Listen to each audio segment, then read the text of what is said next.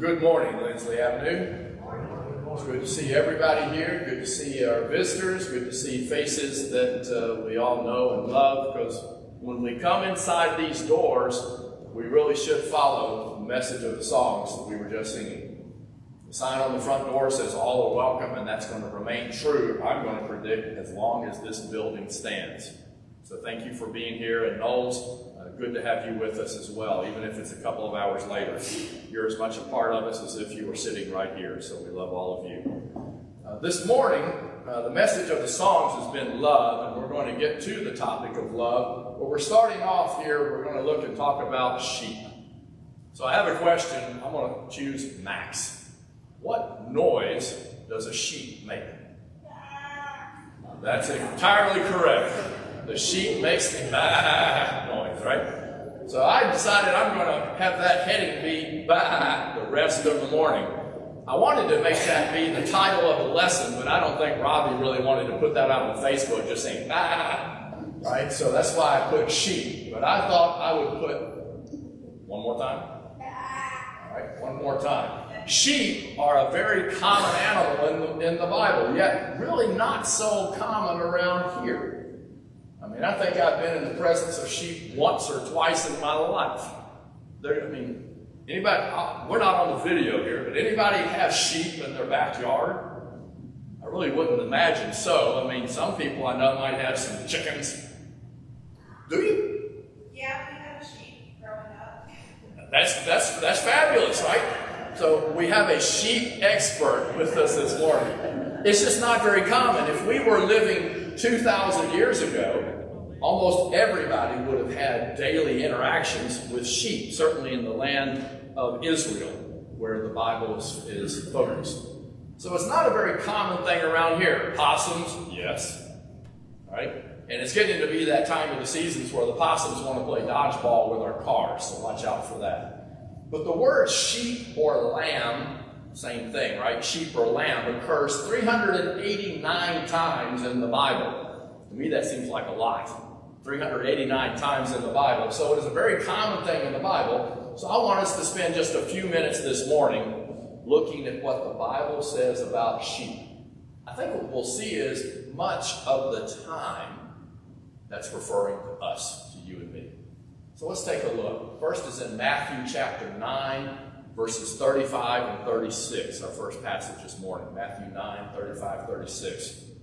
And we read, "And Jesus went throughout all the cities and villages, teaching in their synagogues and proclaiming the gospel of the kingdom and healing every disease and every affliction. And when he saw the crowds, he had compassion for them, because they were harassed and helpless, like sheep without a shepherd." The basic problem 2,000 years ago in the land of Israel was the religious leaders just made rules and regulations that they attempted to keep, and yet made no real effort to help those of us who were not religious leaders figure out how to deal with all these rules and regulations. It led to thoughts of, well, if this is what I have to do to be right with God, then who can be saved? I can't do all of these rules and regulations. You know, I'm afraid sometimes, we talked about this a bit last week, that can be how people feel today.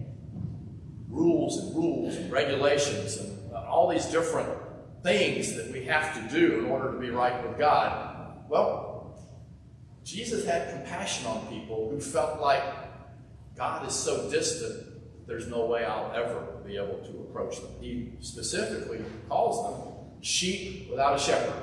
Now again, not having been a shepherd, you would tend to think that if you had some sheep and no one's looking out for them, there's not a pen or there's not a place where they're going to... What do you think is going to happen to them? I suspect they're going to spread out. They're going to just wander. Some animals need to be led to where there is water, where there is food. They need to be tended, right? Looked after. And so Jesus is seeing the crowds, and he's comparing the crowds, Matthew tells us, to sheep that are just wandering without any kind of leader, without a shepherd. And that bothered him. He he felt compassion for them because they were needing guidance and weren't getting any. In the parallel account in Mark 6, we see what Jesus does after seeing the sheep as being without a shepherd. What does he do to have compassion on them since they were without a shepherd? In Mark 6, verse 34, the continuation is that he, Jesus, began to teach them many things. He wasn't teaching them the way the religious leaders of the day had been by giving them all sorts of laws. You can't go on a Sabbath day with more than 2 needles in the hem of your garment or it's work. You can't do this. You can't do that. We talked, remember, last week. You can't empty a person into heaven. You can't get rid of evil things and get somebody to be right with God because you're empty when you get rid of all the evil things. When you get rid of all these rules and regulations, you have to fill it, that emptiness, with good. And Jesus does tell people to go and sin no more, but he tells them positive things. Love God and love your neighbor. He fills that emptiness, which very likely it's what these people had been feeling with just hundreds and thousands of different rules and regulations that the scribes and Pharisees and the religious leaders had put on them. He fills that emptiness with pretty basic teaching. Focus on loving God and loving your neighbor, and you really are going to have most of what you need. Another passage, Matthew 12, 9 through 12. He, Jesus, went on from there and entered their synagogue. And a man was there with a withered hand. I don't know exactly what's wrong with the man's hand, but it is not useful in the way most normal hands would be useful. Right? And they asked him, this is going to be the religious leaders, other people who were in the synagogue. They asked him, is it lawful to heal on the Sabbath? Here's this man that's got a physical problem. It's the Sabbath day. You weren't supposed to do any work. And remember, they had made all these rules and regulations defining work to the nth degree. Is it lawful to heal on the Sabbath? Here's this man who's suffering. Should you heal on the Sabbath? And Matthew fills in their motivation later on. He says, so that they might accuse him. And if there's one thing that gets Jesus angry, it's being set up, right? Being set up to make a point, to win an argument. So it continues. He, Jesus, said to them, which one of you who has a sheep, if it falls into a pit on the Sabbath, will not take hold of it and lift it out? Technically, that's a violation of the same rules and regulations that they would have been trying to get Jesus on the hook for violating. To an extent, that is work. Lifting a sheep, right? If you were just going to sit down on the Sabbath, I guess do some bench lifting. Just lift the sheep up and down all day. That's work. But Jesus says, no. You're not going to get me on this, because every one of you, if you have some sheep and one of these animals is in trouble, you will go out and help that animal, whether it's the Sabbath or not. And this is something they would have been doing. Look at the next statement Jesus makes. How much more value is a man, is a woman, than a sheep? You would help a sheep, an animal, on the Sabbath day and not think twice about it. And yet you want to make something out of trying to help somebody. I've always used this as a perfect example, right? Coming to a worship assembly is important. We come here to get recharged, to get refocused, to encourage one another. And we've talked about that. It would always be proper and good to be helping somebody if you can't make it here. Now, that doesn't mean schedule all your appointments to cut the grass of the older lady in the neighborhood on a Saturday morning. Sorry, the next week I'm going to be doing their gutters. No, I'm not talking about that. I'm talking about you see somebody in need. Driving into Lindsley, driving into where you usually go on a Sunday morning. Somebody on the side of the road looks like they need help. Sorry. My congregation starts in a few minutes. No. You see somebody out on the sidewalk having a problem. You help them. Look at his conclusion. So it is lawful to do good on the Sabbath. The Sabbath was intended for rest. God intended people to reflect upon what he had done for them and not be chasing after profit, not be chasing after normal work. That did not mean to exclude helping people. They were already helping their animals. How much more value are you than an animal? Look at Matthew 18, 11 through 14. It starts off, it says, "See that you do not despise one of these little ones." The little ones here he's talking about are children. The chapter in the context is, let the little children come, right? This is the kind of what the kingdom of heaven is all about. You need to become like a child in order to get into the kingdom of heaven. God's looking for simple faith in following him. So don't go despising one of these, just a kid. Don't do that kind of thing. For I tell you that in heaven their angels always see the face of my Father who is in heaven. I'm really not sure exactly what that means. That's not the point of today's lesson. Come back in about 7 years, and that'll be when we talk about that one. But don't despise these little ones. That's important because he references it again toward the end of it. Look at what he says then. What do you think? If a man has 100 sheep and one of them goes astray, one of them wanders off, does he not leave the 99 on the mountains, kind of where they're supposed to be, grazing? Does he not leave the 99 on the mountains and go in search of the one that went astray? And if he finds it, truly I say to you, he rejoices over it more than the 99 that never went astray. So it is not the will of my Father who is in heaven that one of these little ones should perish. Talking about children, right? The specific context, but that applies to each and every one of us. Because I will argue again, we need to become like children, because that's what the kingdom of heaven really is all about. That simple faith. God rejoices anytime one of his children who had wandered off comes back. He's very happy with people who are his children, who do what he asks them to do, who love him and love their neighbors.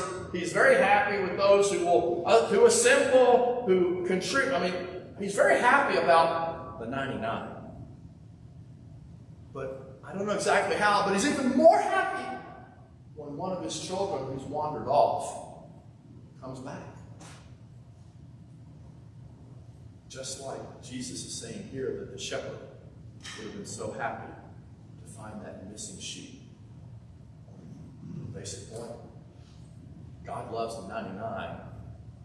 His heart is searching for the one who's missing.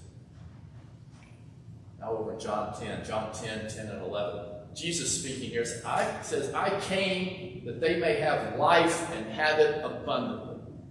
The implication here is that before Jesus came, people really weren't living. They were walking around, they were alive, but real life. Focusing on the important things. He came once Jesus was here. And then he says, I am the good shepherd. And the good shepherd lays down his life for the sheep. Not just searching for the sheep that might be missing, but willing to die that sheep might live, which is exactly what Jesus did. Now let's back up at the start of John chapter 10. Jesus says the sheep hear the shepherd's voice. And he, the shepherd, calls his own sheep by name and leads them out of the pen, right? He would put them sometimes in a pen, and then you would lead them out toward where there was pasture, places to graze. And when he has brought out all of his own, come on, gets them all out of the pen, he goes before them, and the sheep follow him, for they know his voice. Sheep are sometimes kind of, a basic impression is they have the reputation for being a bit dull, not being the brightest animal in the pen, so to speak. Which, if you think about it, it's kind of insulting, since we're the sheep. Maybe that's the explanation for why, even though I know to do right, I often do what I want to do anyway. Maybe I am a bit dull when it comes to it. But these sheep know the voice of the shepherd and follow the shepherd. So since Jesus is the good shepherd, that has a message for me that I need to listen to Jesus and to follow him. Right? He said, follow me. Deny yourself and follow me. And I think denying ourselves is all part of that loving God and loving our neighbor. I know you've heard it, but we'll say it again. That campaign, I am second. I remember, for some reason, I remember the Dynasty guys were on there. I am second. And I never saw Uncle Shy? What was his name?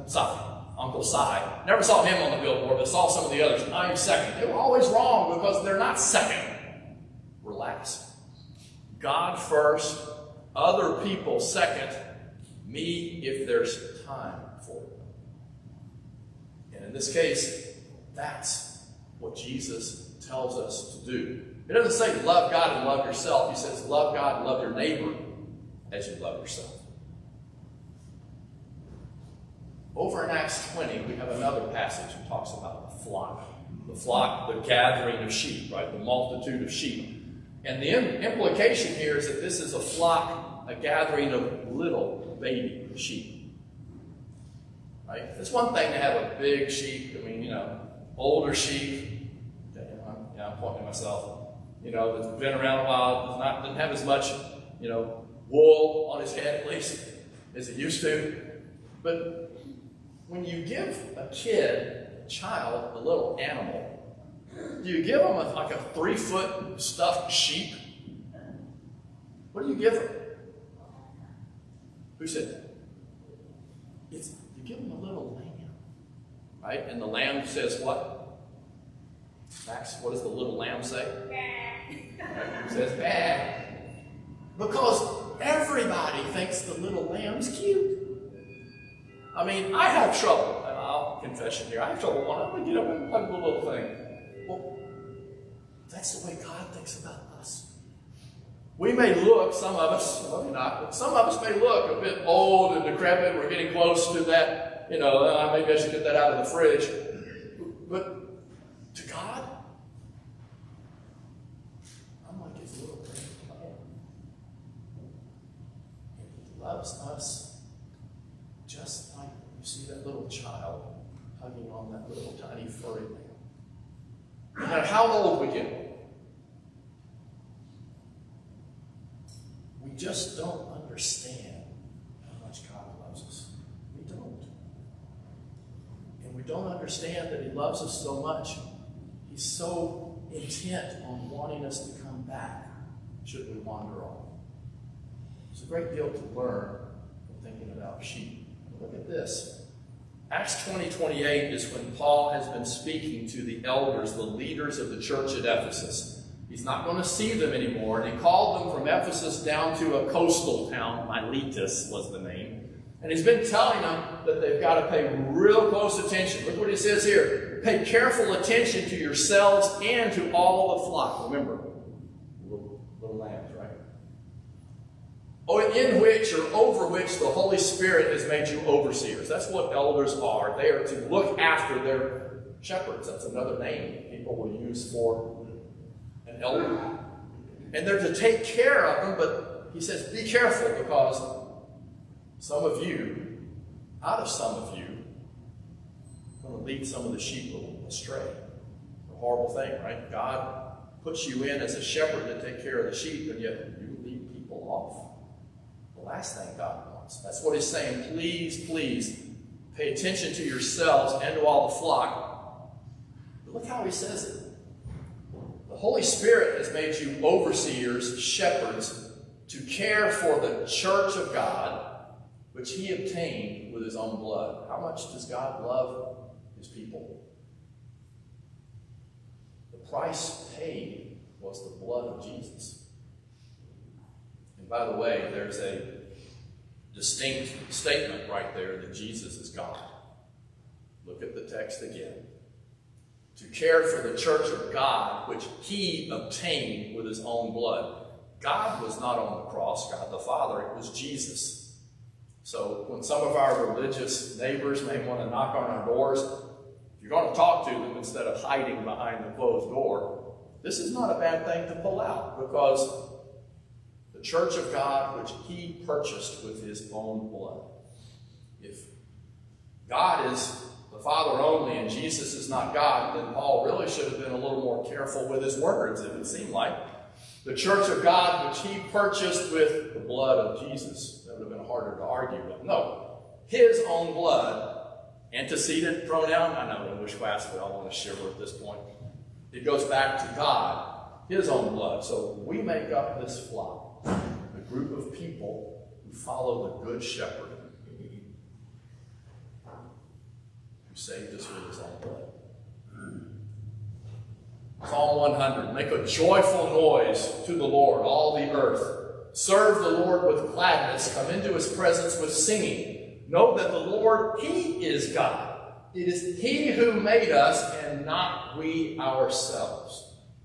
We are his people and the sheep of his pasture. Enter his gates with thanksgiving and his courts with praise. Give thanks to him. Bless his name. And the congregation all together said, Amen. We don't do that very much, but next time I do that, that's what we want. Amen. Right? It's okay to all collectively say amen. We are the sheep of his pasture. Throughout the Bible, God views his people as sheep. We need the shepherd, but God as the shepherd looks after us. 1 Peter chapter 2, 24 and 25.